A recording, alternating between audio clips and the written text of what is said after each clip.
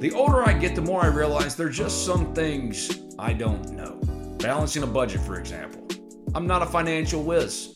Sure, I know batting averages, passing and rushing yards, three-point shooting percentage.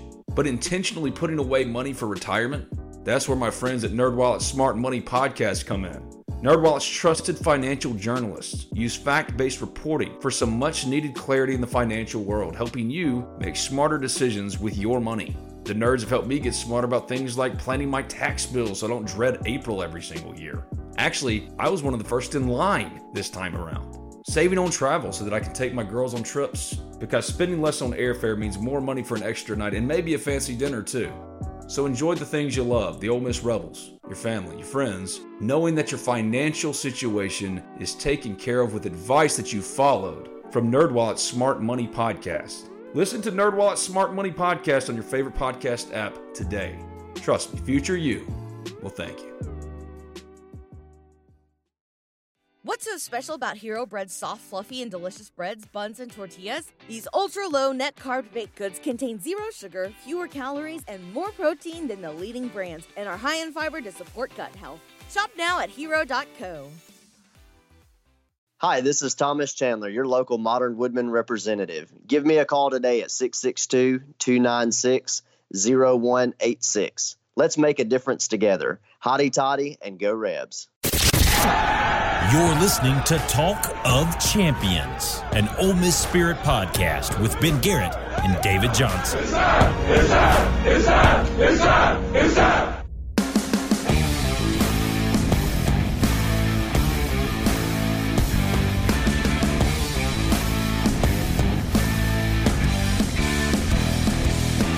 This is Talk of Champions. I'm Ben Garrett at Spirit Ben on Twitter. He's David Johnson at Rebels247. We both write for the Ole Miss Spirit, OleMissSpirit.com, an affiliate of 247 Sports. Today's guest on Talk of Champions is Mike Clement, Ole Miss baseball hitting coach. How can an already good Ole Miss baseball offense get better?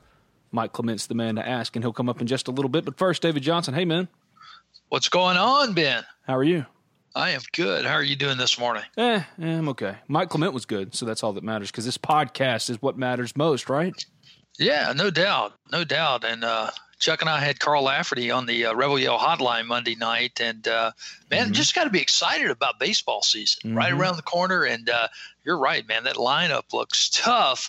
The question is, will the pitching rotation be what everyone's hoping it's going to be? February 15th versus Wright State. That's the first pitch for Ole Miss baseball this season. Will Etheridge will lead the way. He's the Friday night starter. Houston Roth is probably going to go on Saturday. And if I had to handicap it right now, Gunnar Hoglund's going to pitch on Sunday. That lineup, 7 of 9 return, but they have other guys that are emerging, such as Anthony Servideo, Tim Elko, Carl Gendel. There's a lot of potential as far as more offensive pieces for an already good offensive lineup. And Mike Clement's going to cover every single angle of that. First and foremost, though, David, I hate to even ask, but we have to. Next Wednesday, signing day. Yeah. And over the weekend, their, quote, most important, biggest recruiting weekend, and yet crickets. I wouldn't necessarily say crickets. You can't expect these guys this close. If they've held out all the way to the February National Signing Day, they're not going to make a knee-jerk on-campus decision. I think they did some good work over the weekend with some key targets. Here we are. We're 8 days away from National Signing Day. Still hard to predict how everything's going to come out. But, your primary targets have emerged on what's left in this class. You have your Jerrion Elys, your Lakia Henrys, John Rice Plumlee, Jonathan Mingo even, who remains committed to Ole Miss, but obviously he's been kicking the tires on other programs this month. Ladarius Cox was on campus over the weekend. He's a big-time defensive tackle target. I think they made some ground up with him. According to sources, Cox declined to give any interviews before he left. Amonte Spivey, who's committed to Arkansas right now. He's a running back out of the state of Alabama. He's another guy that was on campus this past weekend. Now, as far as how this coming weekend shapes up, I really don't know right now. Adonis Ote, who defensive back, current Arkansas, took a weekend visit to USC over the weekend. And there are a lot of people feeling like USC may have the upper hand on flipping him from Arkansas. And there's some doubt right now as to whether Ote will actually visit Ole Miss this coming weekend. But there's not going to be a lot of them out there. I was told on Sunday, 1, possibly 2, maybe 3 official visitors. Ole Miss will be wrapping in a junior day this weekend where they'll have 15 to 20 top 2020 guys on campus as well. But not going to be a lot of official visit action this coming weekend. And, this week is all about the coaching staff going in for that final face-to-face pitch that they're going to deliver to these prospects before the dead period starts on Sunday. The podcast brought to you by El Agave Mexican Grill. School started back, and everybody has to deal with it in their own way. Well, might I suggest the best Tex-Mex in town for some comfort food? Whether you're a parent or student, if you live in Oxford or New Albany, your stop is El Agave Mexican Grill for the best food, drinks, and atmosphere. At El Agave, there's top-shelf Mexican food in a cantina at both locations, and with a warm and inviting atmosphere, you and your family can make yourself at home. It's the best Mexican around that starts with high-quality ingredients and careful preparation. The kitchen gets busy early every morning because El Agave starts from scratch every day, making fresh salsa, boiling chilies for their homemade red and green chili dishes, slow cooking their lean cuts of beef and pork, and then pouring the broth off into their homemade sauces. There's nothing like having a full house of folks over for a great Mexican fiesta. So come on over to El Agave in Oxford and or New Albany, 2305 West Jackson Avenue in Oxford, 650 Park Plaza in New Albany. You won't find better Mexican food or margaritas anywhere else. Try the street tacos. Stay for the food and the experience. El Agave Mexican Grill. The podcast is also brought to you by Allen Samuels Chrysler Dodge Jeep Ram of Oxford. The car buying process can be overwhelming. Believe me, I've been there, like recently. You're just looking to get the best deal anyway, right? If that's the case, and to avoid the headache, head on over to Allen Samuels Chrysler Dodge Jeep Ram of Oxford. They're going to take care of you and get you into your next vehicle with a great deal. Their inventory is priced to sell. And what separates Allen Samuels is Brian and Mason and the rest of the staff aims to address each of your needs with the utmost respect, care, and attention to detail. Tell them Talk of Champions sent you. They're hardcore Ole Miss fans, so they'll probably want to talk some Ole Miss basketball, baseball, spring football practices, but more importantly, they want to make the process as seamless as possible and make sure you get what you want at a good price. Contact them today at 662-234-8000. Stop by and see them at 2201 East University Avenue in Oxford. That's just past Kroger. Allen Samuels Chrysler Dodge Jeep Ram of Oxford to find your next perfect car, truck, or Jeep. Allen Samuels, let's be friends. If I gave you Spivey, John Reese Plumlee, Lakia Henry, and you hold on to Jonathan Mingo, is that enough to claim success? Yeah, at this stage it is. I think, if you can pull in Lakia Henry, who is the number one inside linebacker prospect in the country. And I talked a little bit about this on the Rebel Yell Hotline Monday night, but with Henry, everybody had the sore butt when Nakobe Dean ended up going to Georgia back in the December early signing period. As they should have. And they should have. Yeah, there's no doubt about it. You got a 5-star linebacker an hour away from campus, and you don't get him. That always stings a little bit. But this defense, as everyone knows, needs immediate help, Ben. And I'm not so sure Nakobe Dean could give them as much immediate help as a guy like Lakia Henry could. Of course, he's a couple of years older. He's a couple of years more physically mature. And it's down to Ole Miss, Arkansas, and Texas for Lakia Henry. Now, if I were a betting man right now, if I had to put a wager down, I think Ole Miss is going to get Lakia Henry. Now, there's a lot of water to pass under the bridge, though. Now, when he left campus on Sunday, he told me, he said, Ole Miss and Arkansas are tied. Now, we're doing this recording on Tuesday. Chad Morris and his Arkansas staff are going to be in Dodge City, Kansas today. They probably are as we speak, trying to mitigate some of the gains Ole Miss may have gotten with Lakia Henry on his official visit over the weekend. Now, the entire Ole Miss defensive staff is going to be in Dodge City tomorrow. Mike McIntyre, everybody on the defensive side of the ball is going to be there. Matt Luke's already done his in-home.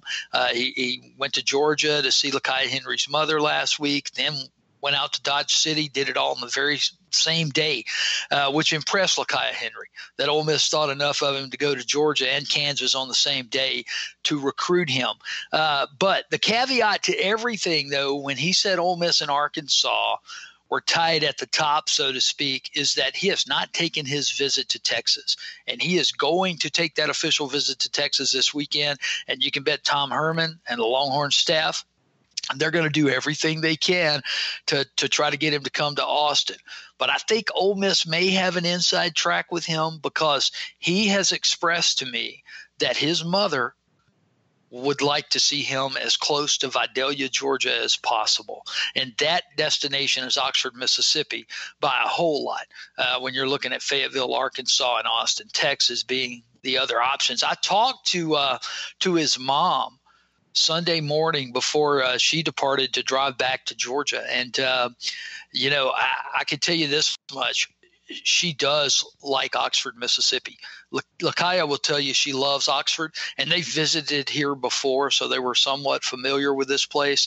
But right now, I feel good about their chances. Now, that could change because, like I said, there's a whole lot of stuff happening right now with his recruitment. But right now, I think Ole Miss is in a pretty good position. He knows if he comes to Ole Miss, that gives him the best opportunity to get on the field. Mike McIntyre sat down with him on Saturday and said, look, this is where you're going to be, right next to Momo Sanago. And he knows Momo. They've developed a relationship. Momo was his player host over the weekend, but they already knew each other going into the weekend. And I just think the tea leaves right now read pretty good for Ole Miss and Lakaya Henry. And I would venture to argue that he may be the most important guy left out there, Ben. I think so. Yeah. And that's not saying Jerrion Ely and Jonathan Mingo and the entire cast are not very important. They all are. But I think Lakaya Henry could bring you some real quick help to the defensive side of the football. My whole counter to needing immediate impact, and it's true, you just get both. You'd rather just have both. That's the point of recruiting. You never want to rely on just one guy, and that's why, you get him. That's great. Still doesn't change the fact you didn't get Nakobe Dean and you needed him. And because we talked enough about the Mississippi-made stuff, but get both. That's how about getting both? That's what you want to do. Yeah, it's hard to know what position you would be in with Lakaya Henry right now if Nakobe Dean had chosen Ole Miss because, he's a JUCO guy. He's looking at playing time. Those guys are doing their homework about who's in this class. And I think Henry sees a quick pathway to the field at Ole Miss that he might not have seen had Nakobe Dean been in this class. Oh, well, I don't really like that, though. Don't you want a guy to want to compete? Want the best players around you? Yeah. You want the roster full of 5 stars, but it doesn't change the fact these JUCO guys are wise to the game. They understand totally what it's about. You're not going to get a JUCO guy with rah come fight for us. Wear the school colors. Be a hero here. Most of these JUCO guys that are being recruited by Power 5 schools, and I know you know this, they've already got one eye on the NFL, and they need to go to a place that they can be on the field and excel in a very, very quick fashion. They're not developmental guys. You don't recruit JUCO guys to redshirt them or set them around on the bench. These guys are supposed to be able to come in and make an impact, and that's what they're thinking too. That's fair. When's the last time Ole Miss, or that you can remember, that Ole Miss was able to land a JUCO that was good from day one? Was it, especially linebacker, I think it was Rory Johnson, maybe? Was that the most impact linebacker? I mean, when's the last time Ole Miss had a guy from JUCO that was good day one? It took Wayne Dorsey. Yeah, Scotty Phillips. Maybe defensive player then, because it took Wayne Dorsey, I think, a full season before he was really good. Yeah, and sometimes that's that's kind of the bug in the soup with JUCO players. A lot of times you don't see them catch up to the speed of this game because the JUCO game is not the same. And, until late in perhaps their junior season, hopefully Lakaya Henry is going to be able to buck that trend, so to speak.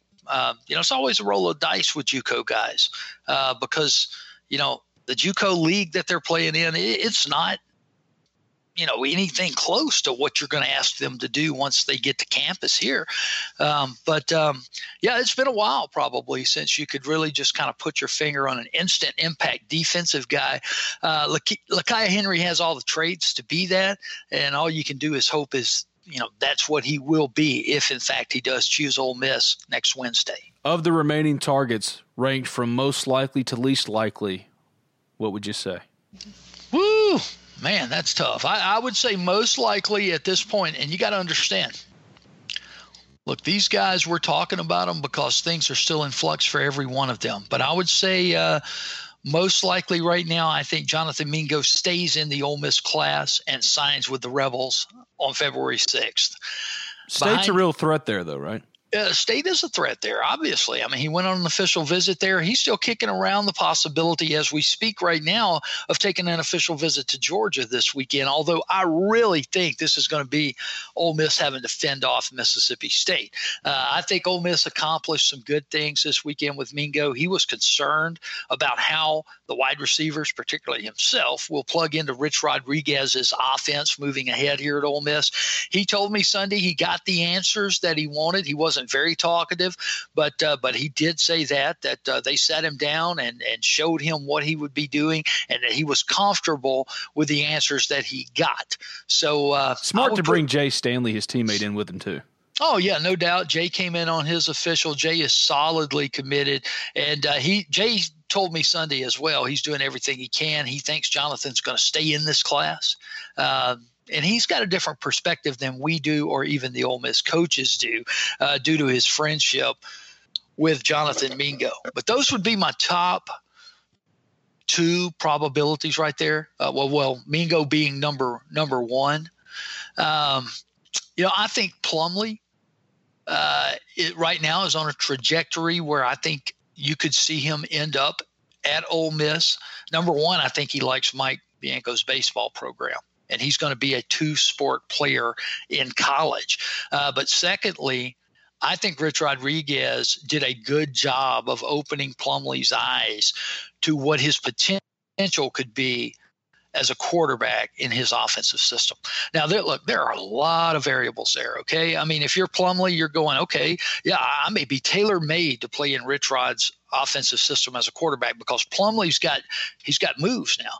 He's got moves. He is a threat with his legs. He is a smart kid who's going to be able to make the reads and the right decisions when he puts the ball in the air.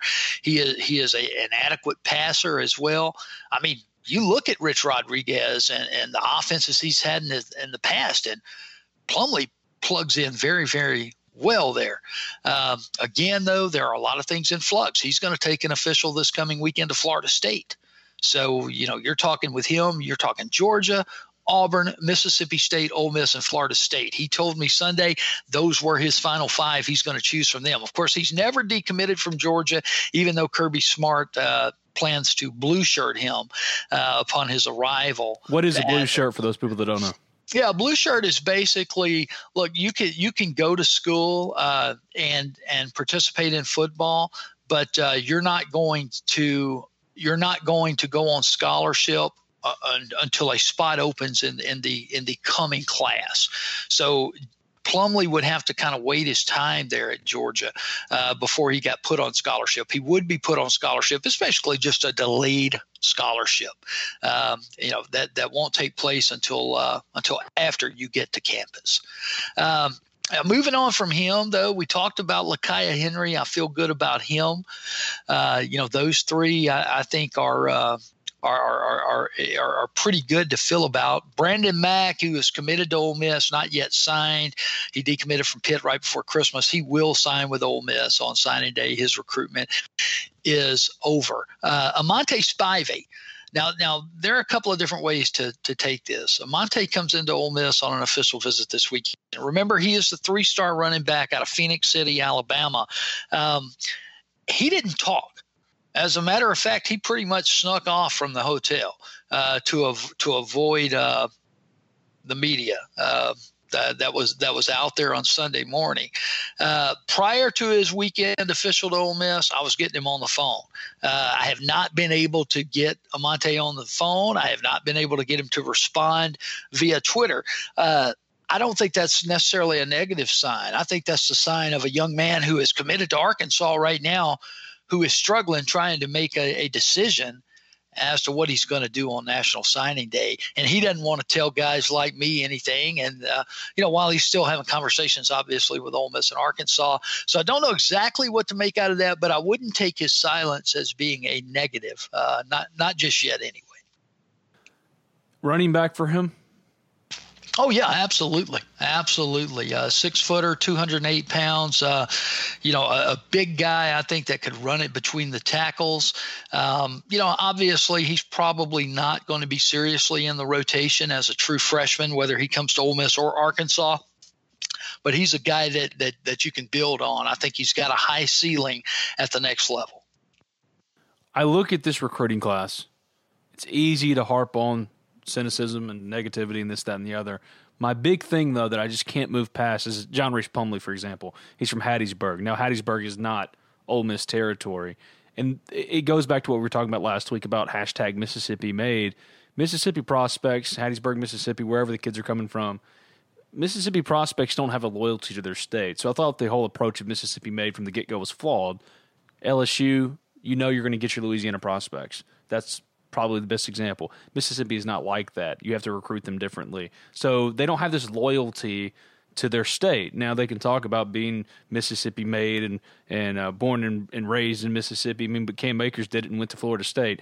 These players don't have a loyalty to their state. There are 3 major universities. So if you're Matt Luke, if you're looking at this coaching staff and its recruiting strategy moving forward under Tyler Siskey, do you have to adjust that? Do you have to say or move away from Mississippi made? We haven't seen that yet, but could you see them as a recruiting strategy move away from that? Because if you're Ole Miss, it can't just be building in Mississippi. Obviously, you failed in that respect this year. Do you have to adjust the strategy to where you're not marginalizing Georgia and Tennessee and Louisiana, those prospects in Texas that aren't, quote, Mississippi made, but you're going to have to rely on almost exclusively to build your class and supplement your recruiting class with Mississippi prospects, whichever ones you can land?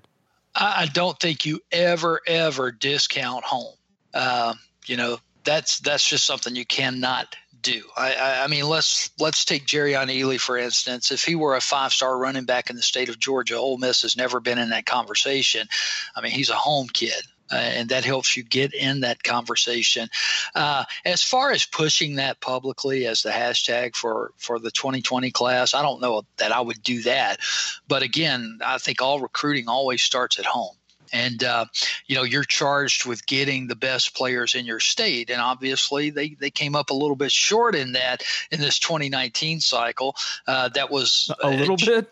Well, it was a generationally good class in 2019 in Mississippi, and they didn't finish inside the state where they wanted to. They whiffed. There can be a little bit of ointment for that if, say, they were to sign, and even though, I'm in the boat that he's going to play professional baseball, but if they sign Jerrion Ely on Wednesday, that's going to add some ointment. If they sign Plumlee on Wednesday, that's going to make things look better. If they go ahead and keep and sign Jonathan Mingo on Wednesday, that's going to make the in-state recruiting look a lot better right there as well. So that complexion could change a little bit next Wednesday, and they've got a fighting shot with all 3 of those guys.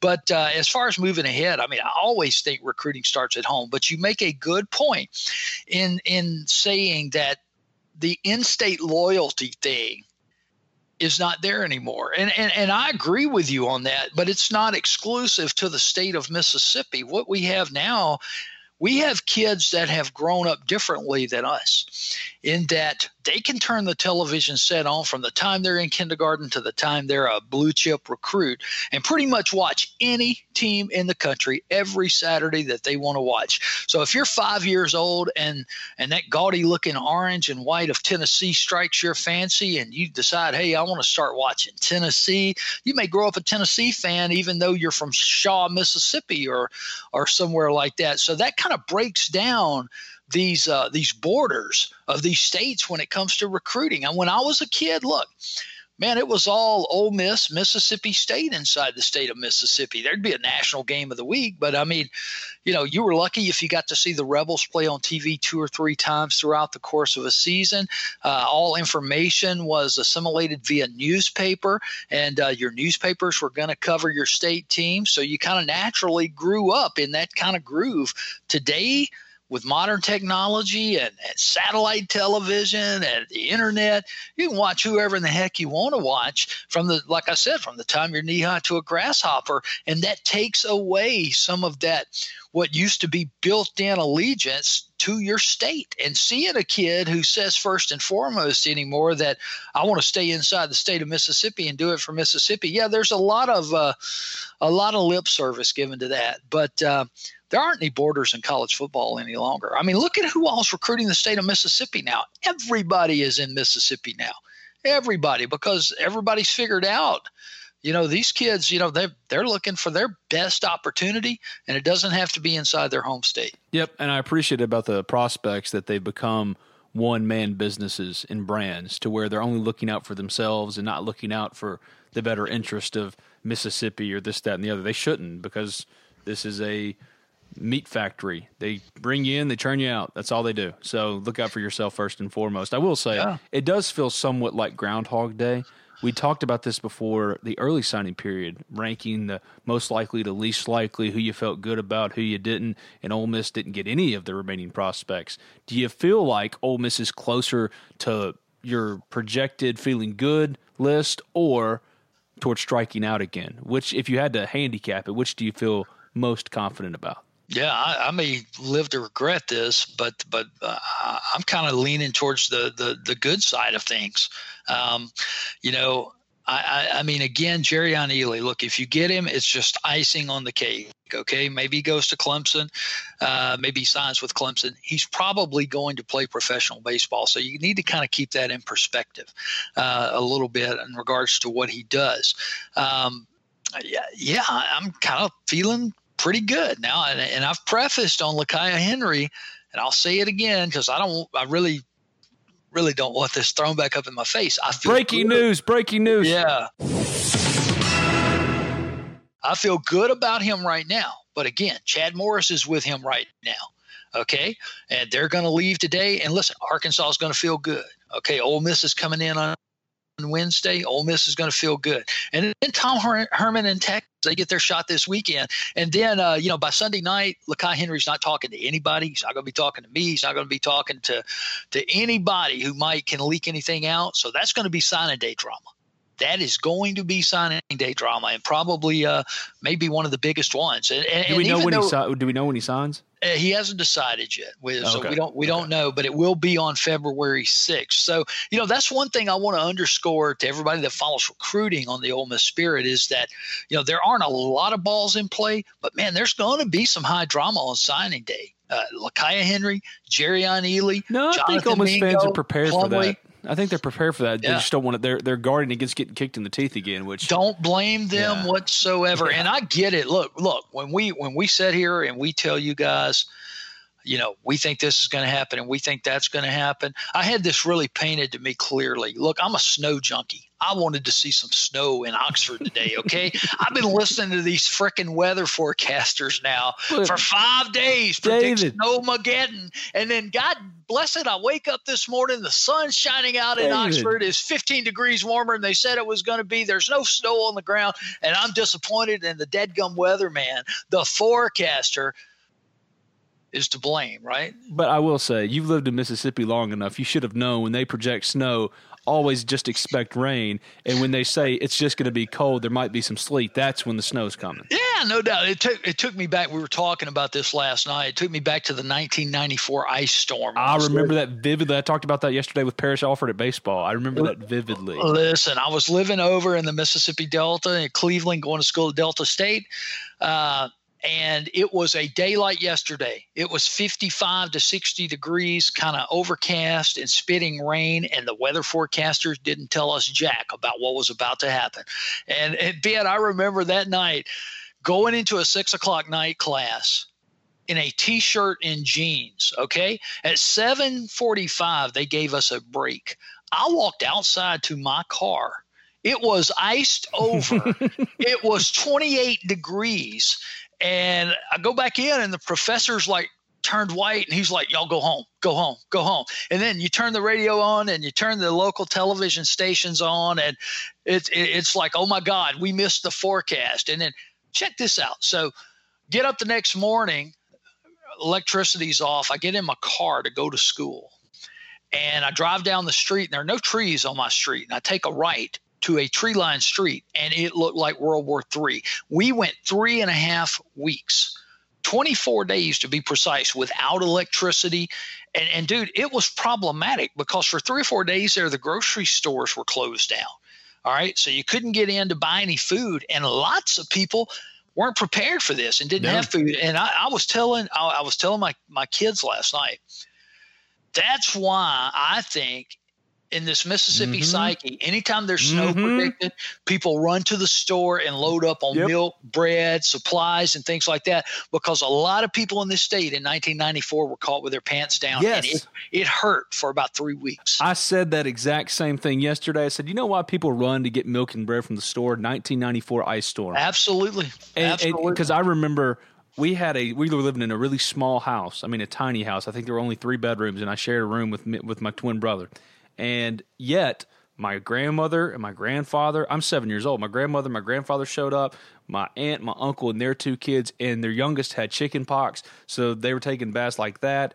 That's the first time I learned that you can dry your hair without a hair dryer, was through the ice storm. And I remember standing outside with my uncle grilling bacon on a grill, but we were all huddled up together like the Waltons in this small little house. And that's how we did. And I've said that too. I made that point that the reason why you see just the threat of slippery roads will shut schools down in Mississippi, and you'll see milk and bread leave every shelf in the grocery store.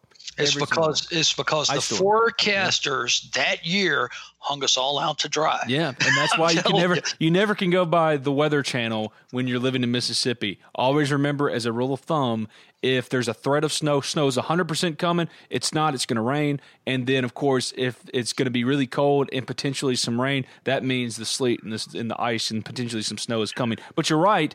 We blame the forecasters, and that's what happened here with the early signing period. And I know you're trying to guard against it in the late signing period, but you do feel more towards the end of the positive in the optimistic projection than you do of disaster again. You don't think you're going to see necessarily a repeat of disaster?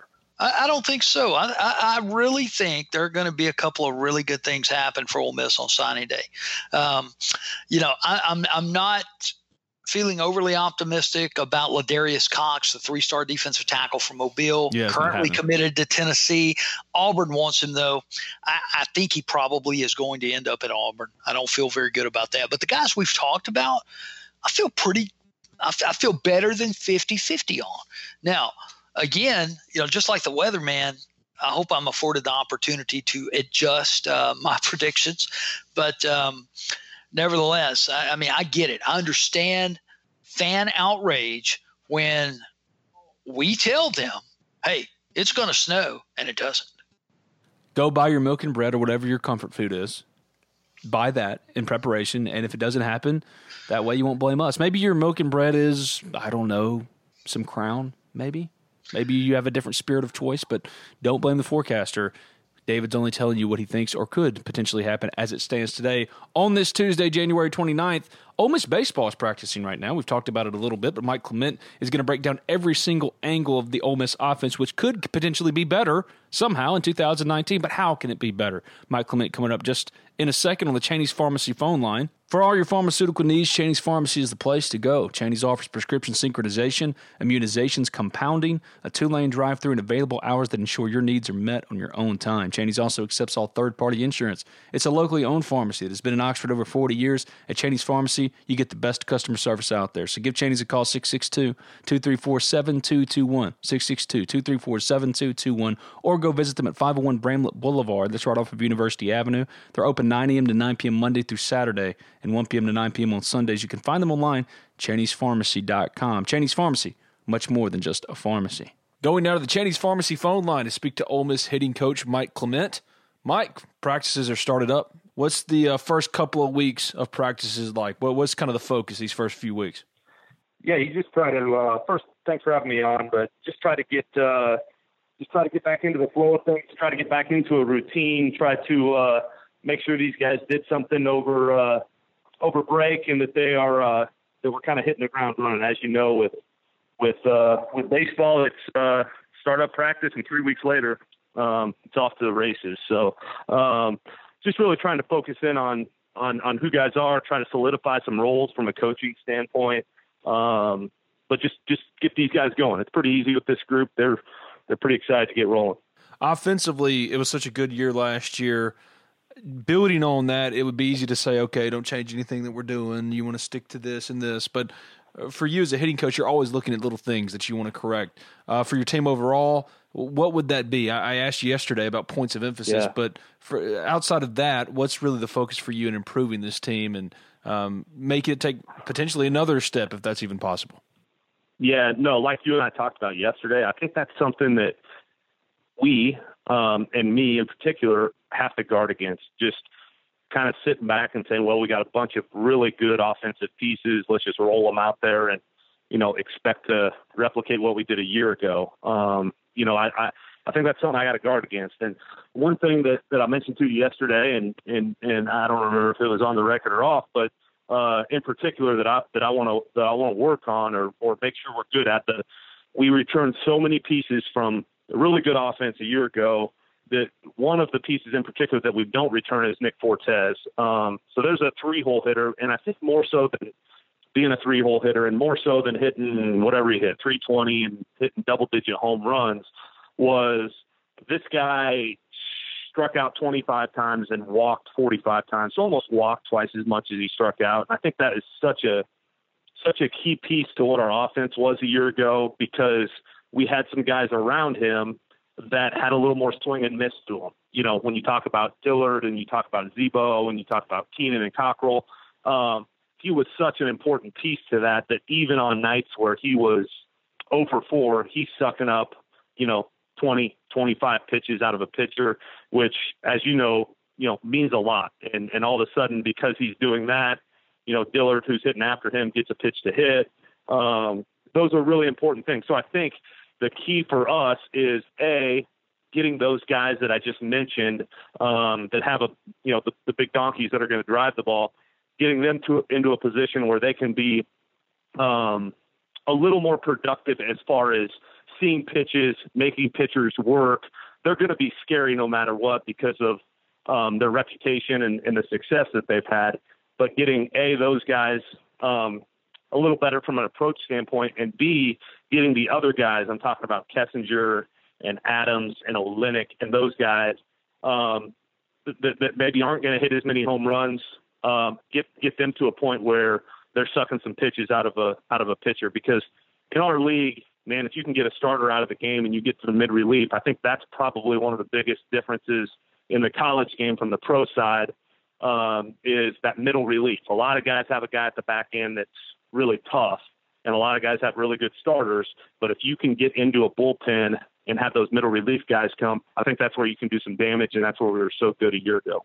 Let's do a little rapid fire here because it'd be easier just to go one by one. There are some players, returning guys, that while they had great years, there are areas in which they can improve, but I'm going to let you tell me what they are. Gray Kessinger.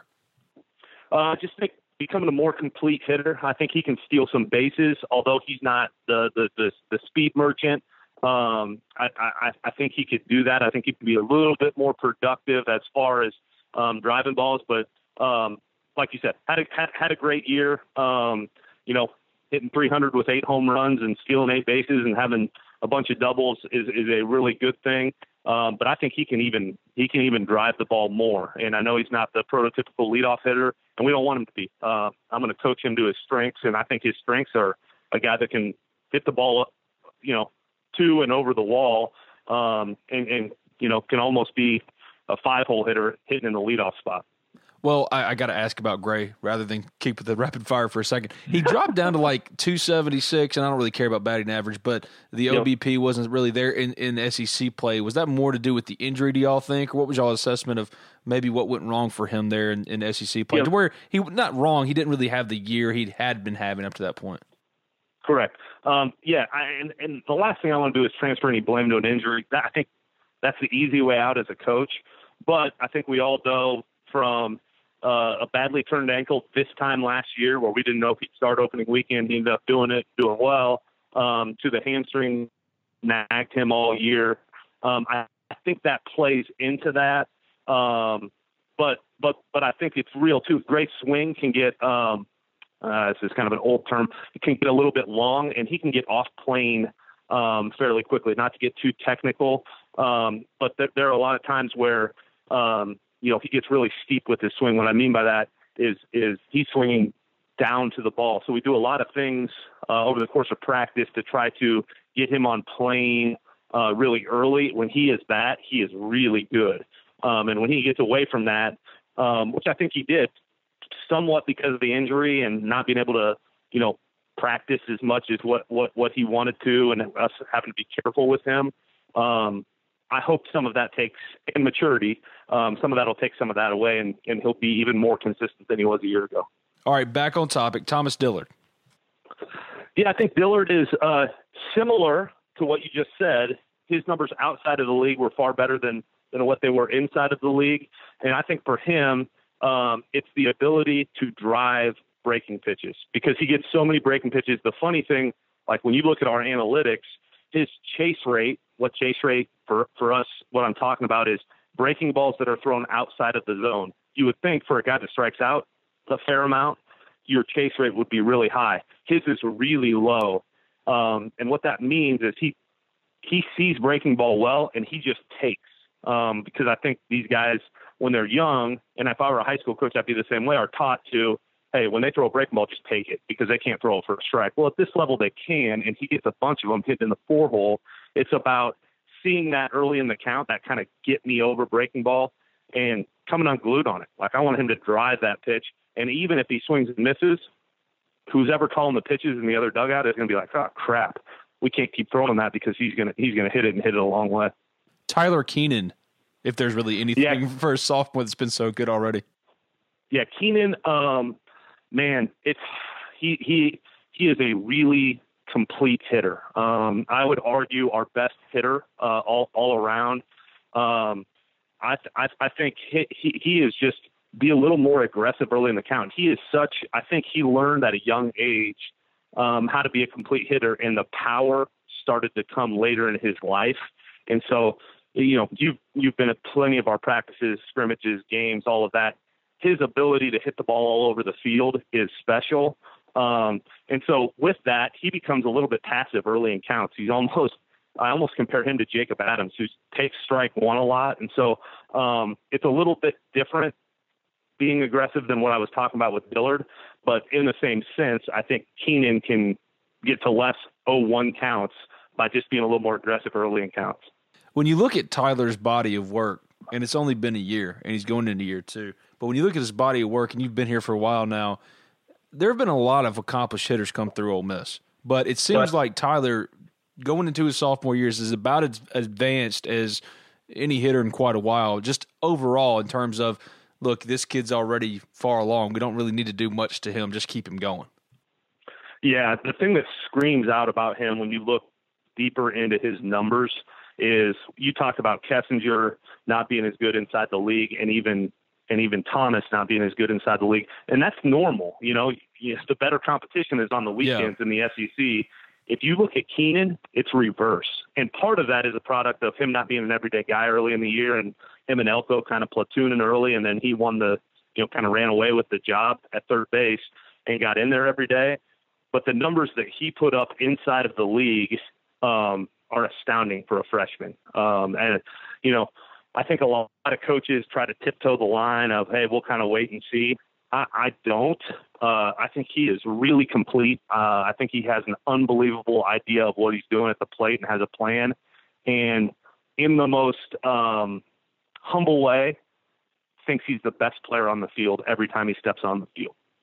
Don't you have to have that as a hitter, the arrogance that you're not going to be able to get me out? And it's hard to have that, especially when you're not having success. But when a guy does have that, I think that's key in unlocking him a little bit. Is that fair to say?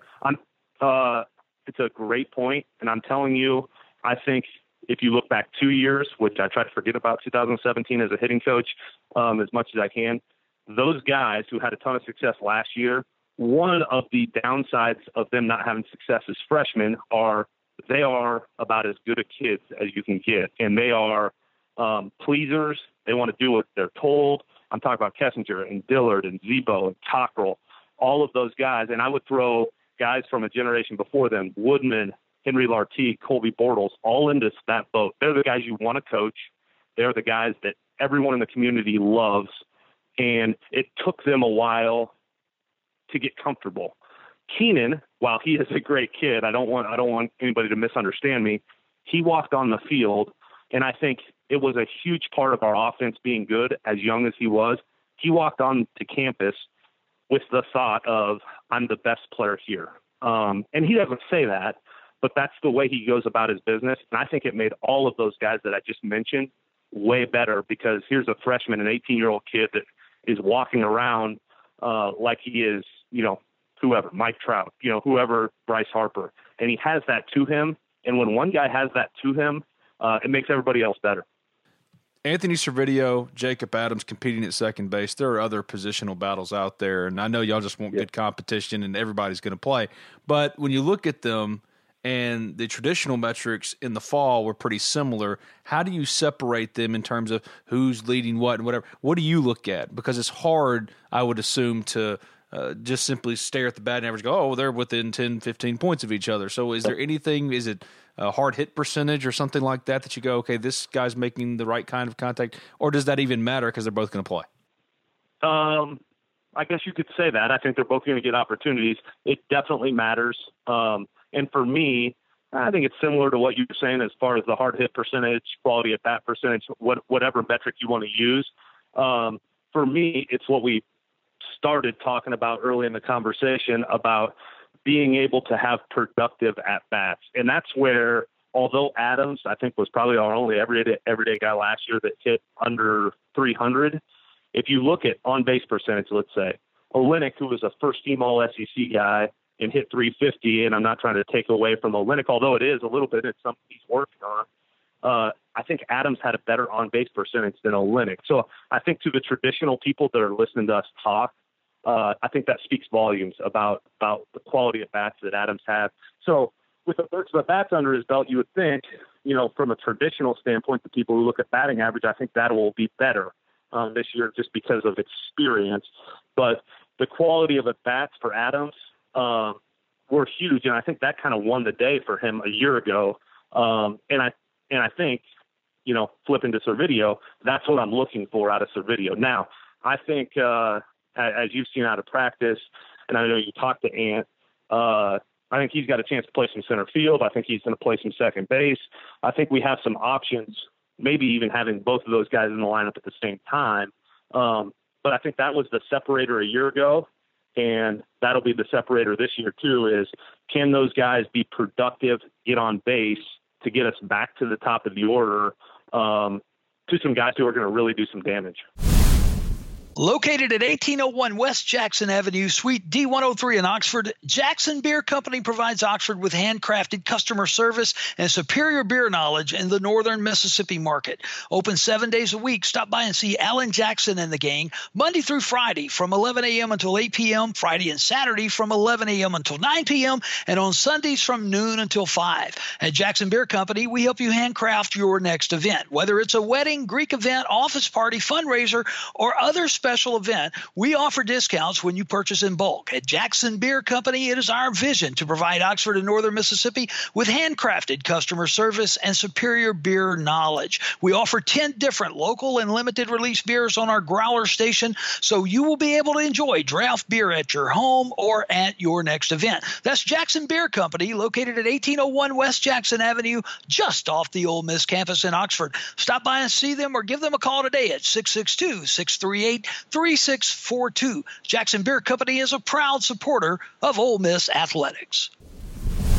Anthony said that it was really about getting back to himself and confidence and all that. And look, it's impossible to quantify that. So when you saw the improvement, not only in the fall, but in the summer when he was so good in the Cal Ripken League, what did he change? Was there a mechanical adjustment at all? Did he get back to a certain load or something? Was there anything in the stance or the approach itself that allowed him to be the old Anthony Servideo that was such a highly recruited prospect? Yep. The one thing that stood out to me from a mechanical standpoint is it's not the exact same as what I was talking about with Gray as far as getting on a plane, but Ant can get super rotational with his swing. So like he gets, put it in as much layman's terms as I can, he gets on and off the ball super quick when he's not right. And when he is right, he stays, I guess what old school people would say, stays through the ball with his swing a long time. So not just get on plane, but stay on plane for a long time.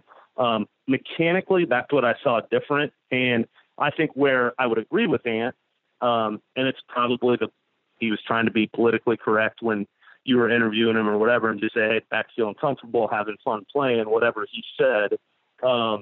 I think all of that is true also, is he got his feet underneath him. I think he started to get some confidence. And if there was any good that came from Kessinger being banged up last year, Servideo was the one guy who got limited at bats that wasn't an everyday guy that I felt like continued to make leaps getting better throughout the year. And that's really hard to do when you're not getting consistent at bats. But, I mean, you saw it in the SEC championship game. He comes in the first inning.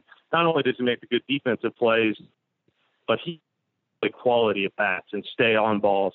And when he's not right, you will see a bunch of ground balls to the second baseman. And he's got power. He can hit to all fields. When he's right, you'll see him spray it all over the yard and hit with a little juice. You were kind of going right into my next point. It feels like, or at least from my vantage point, I don't pretend to be some expert on hitting at all, but it looks like he does have a little bit more power that he can unlock too as he kind of grows into his body, because you're right, he can drive it to all fields, and once he continues to develop and mature into his body, that he can start to really drive, and you can see some power kind of come out of that bat. No, you're absolutely right. He's got kind of the traditional left-handed swing that looks really, really pretty. Like if you just watch him take DP and just saw like dry swings, you're like, ooh, that's a sweet swing. And it is. And when it's right, he's got the natural lift to his swing. And there's some juice in there. Just he's a quick twitched athlete. I would argue probably the best athlete on our team just overall. And when everything is going right, you're right. He's got some juice. He can hit balls a long way. He may be our best base stealer if he were in there every single day. He can be a dynamic player. I think that's what we're all really excited about. But we're here to win, and so he's got to be productive inside of all that athleticism and potential. Tim Elko is the guy going into last year that I said, if you want me to pick one impact newcomer, I'm picking Tim Elko. He fits the profile. He looks the part, right? Yeah. And yet, with most freshmen, Thomas Dillard went through it as a good example. Kind of up and down. The average wasn't great, but again, average doesn't matter. Yet Tim Elko now is starting to show what everyone thought he could be. Now you got to do it in games, but is when you have a hitter like that, and y'all have seen it before, where the freshman year was tough, and then yet you see sophomore signs of potentially coming on. I know playing him in right field is a solution, but do you have to find a place in the field to put him just because you want to see the bat, you want to see it enough to let him get into a rhythm? I mean, is there something to that as far as matchups and playing him and getting him at bats? Yeah, no doubt. And again, that's a huge challenge for us, is a guy like him, a guy like Gendel, a guy like Servideo. All of those guys, the challenge is I think they're all ready to play. I think they're all got their feet underneath them. I think they're all confident. I think the potential is there for all three of them to kind of break out this year. The hard part, like, we've addressed, is we got a ton of guys back. Right. And so the hard part is getting them at bats. Exactly like what you're saying is you got to get those guys at bats, because I do think all three of them, although probably only one, maybe an outside shot of two, would be playing any particular time at the same time. The hard part is getting them at bats, just because we have so many guys back from an offensive standpoint. But I do think all three of those guys on some level are ready to play and play every day. That's a credit to the depth of our team, but it doesn't make it any easier as far as making out lineups and getting those guys opportunities. What's the Tim Elko profile, do you think? Yeah, he is a far better athlete than what probably he looks like. Not that he looks bad, but he is almost a little bit in the Dillard mold, where you look at him and don't think he's going to, be a great athlete. He really is. Like, he's a 6'7" runner. I think he will take to the outfield fairly easily. He's not going to be a liability out there. And I think he's a guy that I would expect at some point in his career, probably a year from now, to be like a 4 or 5 hole hitter, and be really productive.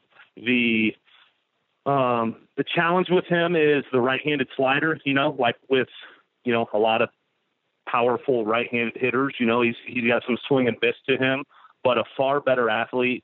The way he has been able to adjust from pitch to pitch this year is far different than what he was a year ago. You remember a year ago, if he got down 0-1, 1-2, he's almost swinging at stuff out of hand. He'll still do that a little bit, but his approach is so much better. And I think that's a product of A, being older, but B, getting some at-bats in the summer, and C, having some confidence in who he is now. College baseball is a game of small sample sizes, so do you as a hitting coach put much emphasis on K rate, especially if a player is making the right kind of contact? Do you care all that much if their swing percentage is 32%? Right. On some level, I do. I look at that. I do. But depending on who the guy is, if the production is there, it's far different if swing and miss percentage for guys like Servideo or Adams or Cooper Johnson are super high. That is a cause for concern, more so than if Zabowski or Dillard or Cockrell has a big swing and miss rate, because I feel like we're going to get production out of those guys. I don't want to go so far. You're right, it's small sample sizes. I don't want to go so far to be the professional baseball approach where we don't care about strikeouts, because the bottom line is those guys, and I understand the logic, and they want to hit the ball in the air, and so do I.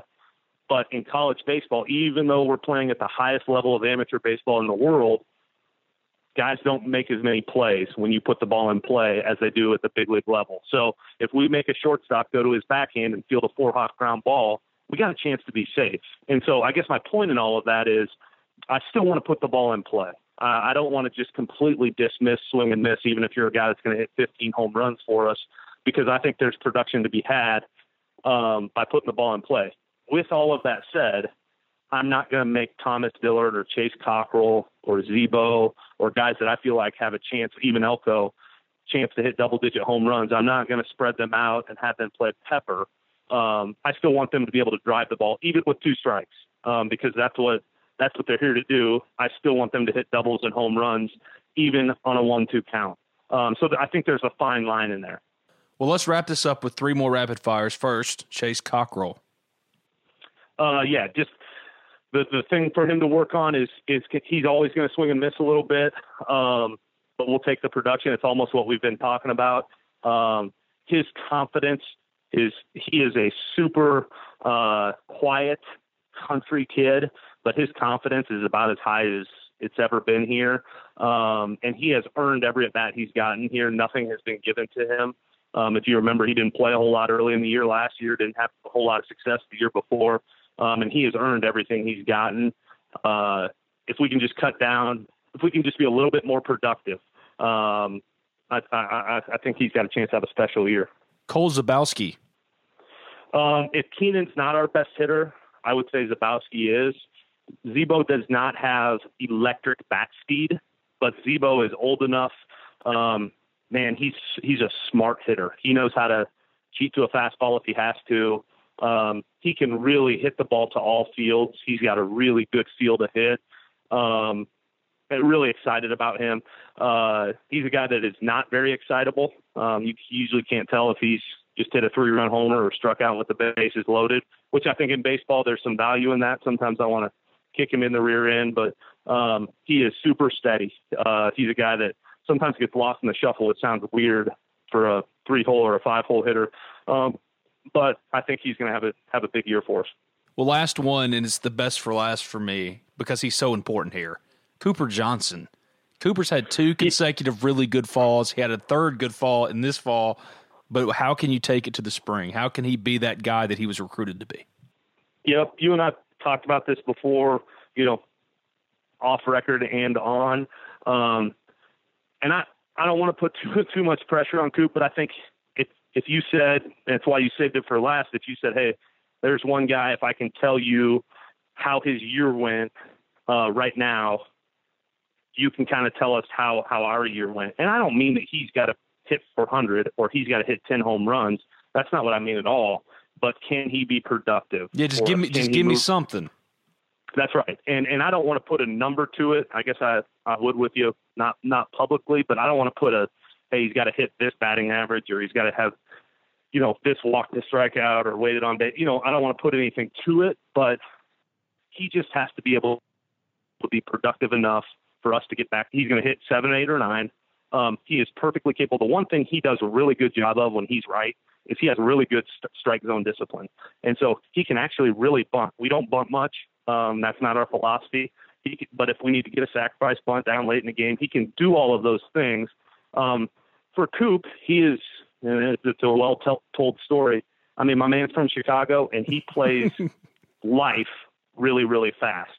And so when things don't go well, his mentality, which I appreciate on a lot of levels, is to strap it up and try a little harder. Well, as you know, that's really hard to do in baseball. If you're playing middle linebacker, just go hit the guy harder. Yeah. In baseball, typically that doesn't work as well. And so he's matured that way. He just needs to be able to be a steady guy. And I think there is some comfort for him. Some guys need the competition. And as a coach, you would want those guys. Coop, I think there is some comfort for him knowing, hey, I'm going to get every opportunity to be the guy.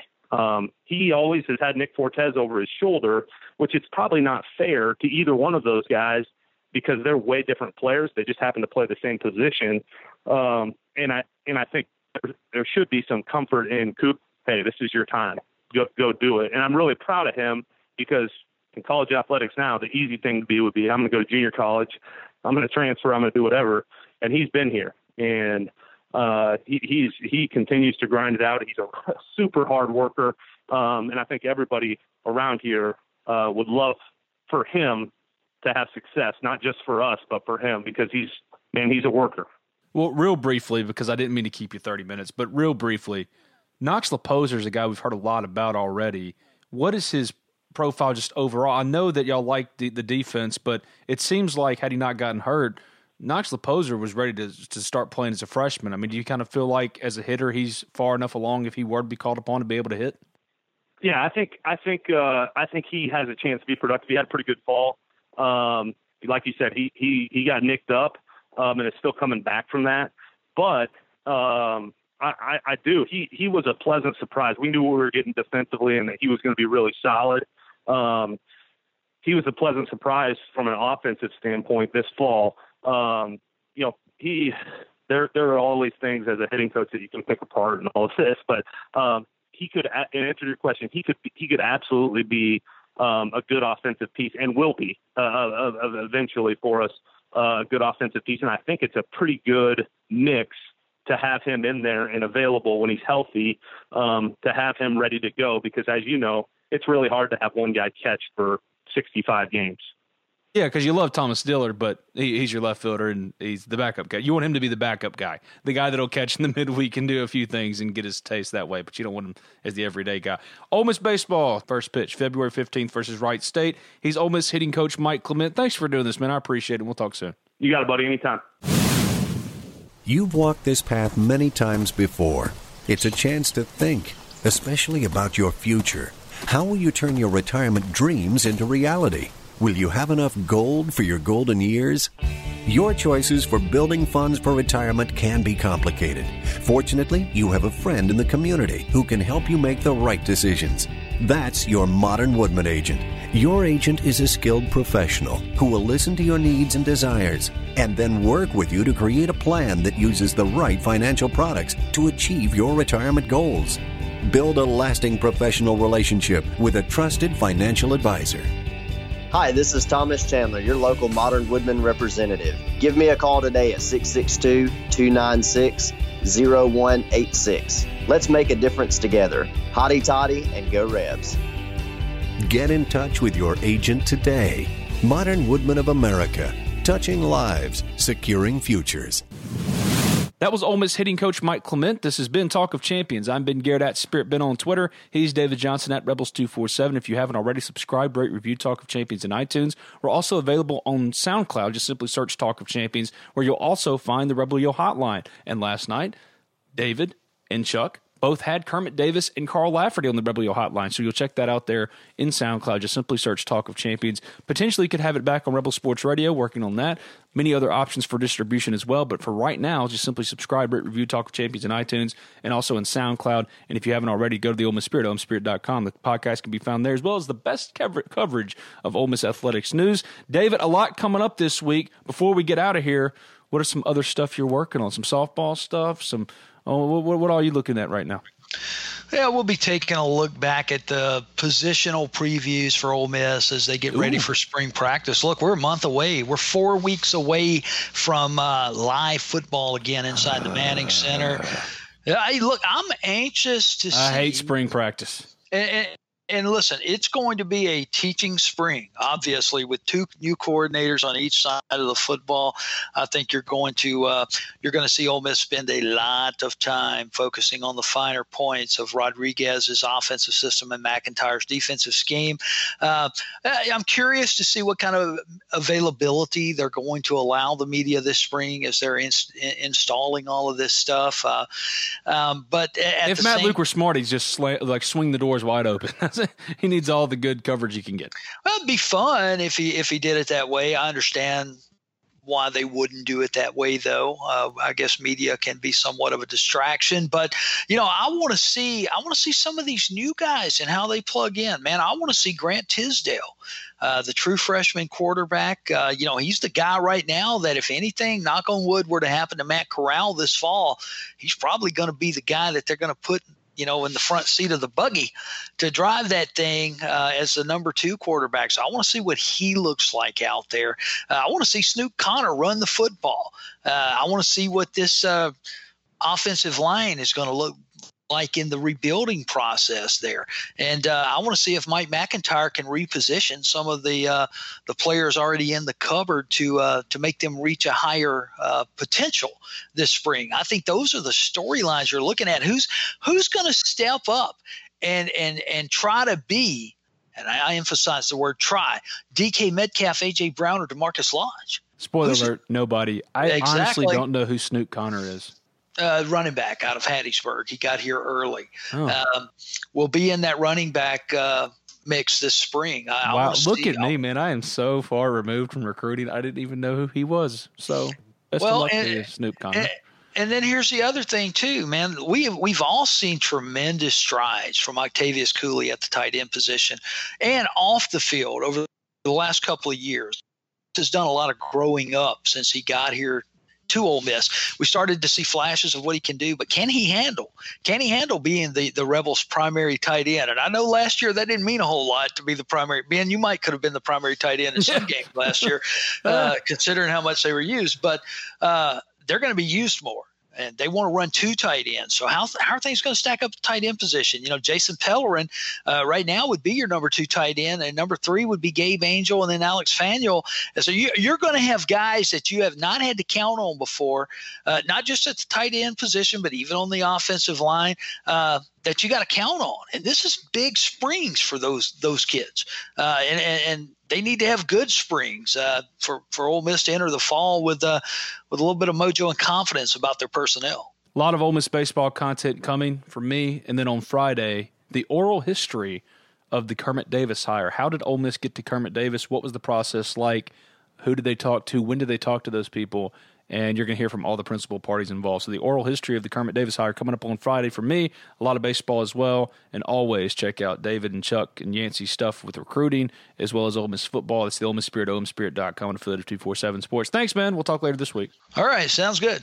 Cashback is not available on gas in New Jersey and Wisconsin. Hey, good morning. You're heading to the airport, right? Yep, thanks for checking. I like the car. How long have you been a rideshare driver? About 3 years now, but I really enjoy it. Isn't it hard to make money these days with the price of gas being so high? Not for me. I use Upside, the free app that gives you cash back for every gallon of gas you buy. Wait a minute. Are you saying you actually get real money back when you get gas with the Upside app? Yep, I get real cash back every time I get gas. Does that actually add up to anything? I'll make around $200 to $300. Wow, that's serious serious extra cash. I'm downloading the Upside app now. Download the free Upside app now to earn real cash back every time you buy gas. Use promo code CAR for an extra 25 cents a gallon bonus on your first tank. You can cash out anytime right to your bank account, PayPal, or a gift card for Amazon and other brands. Just download the free Upside app and use promo code CAR for a 25 cents a gallon bonus on your first tank. That's code CAR.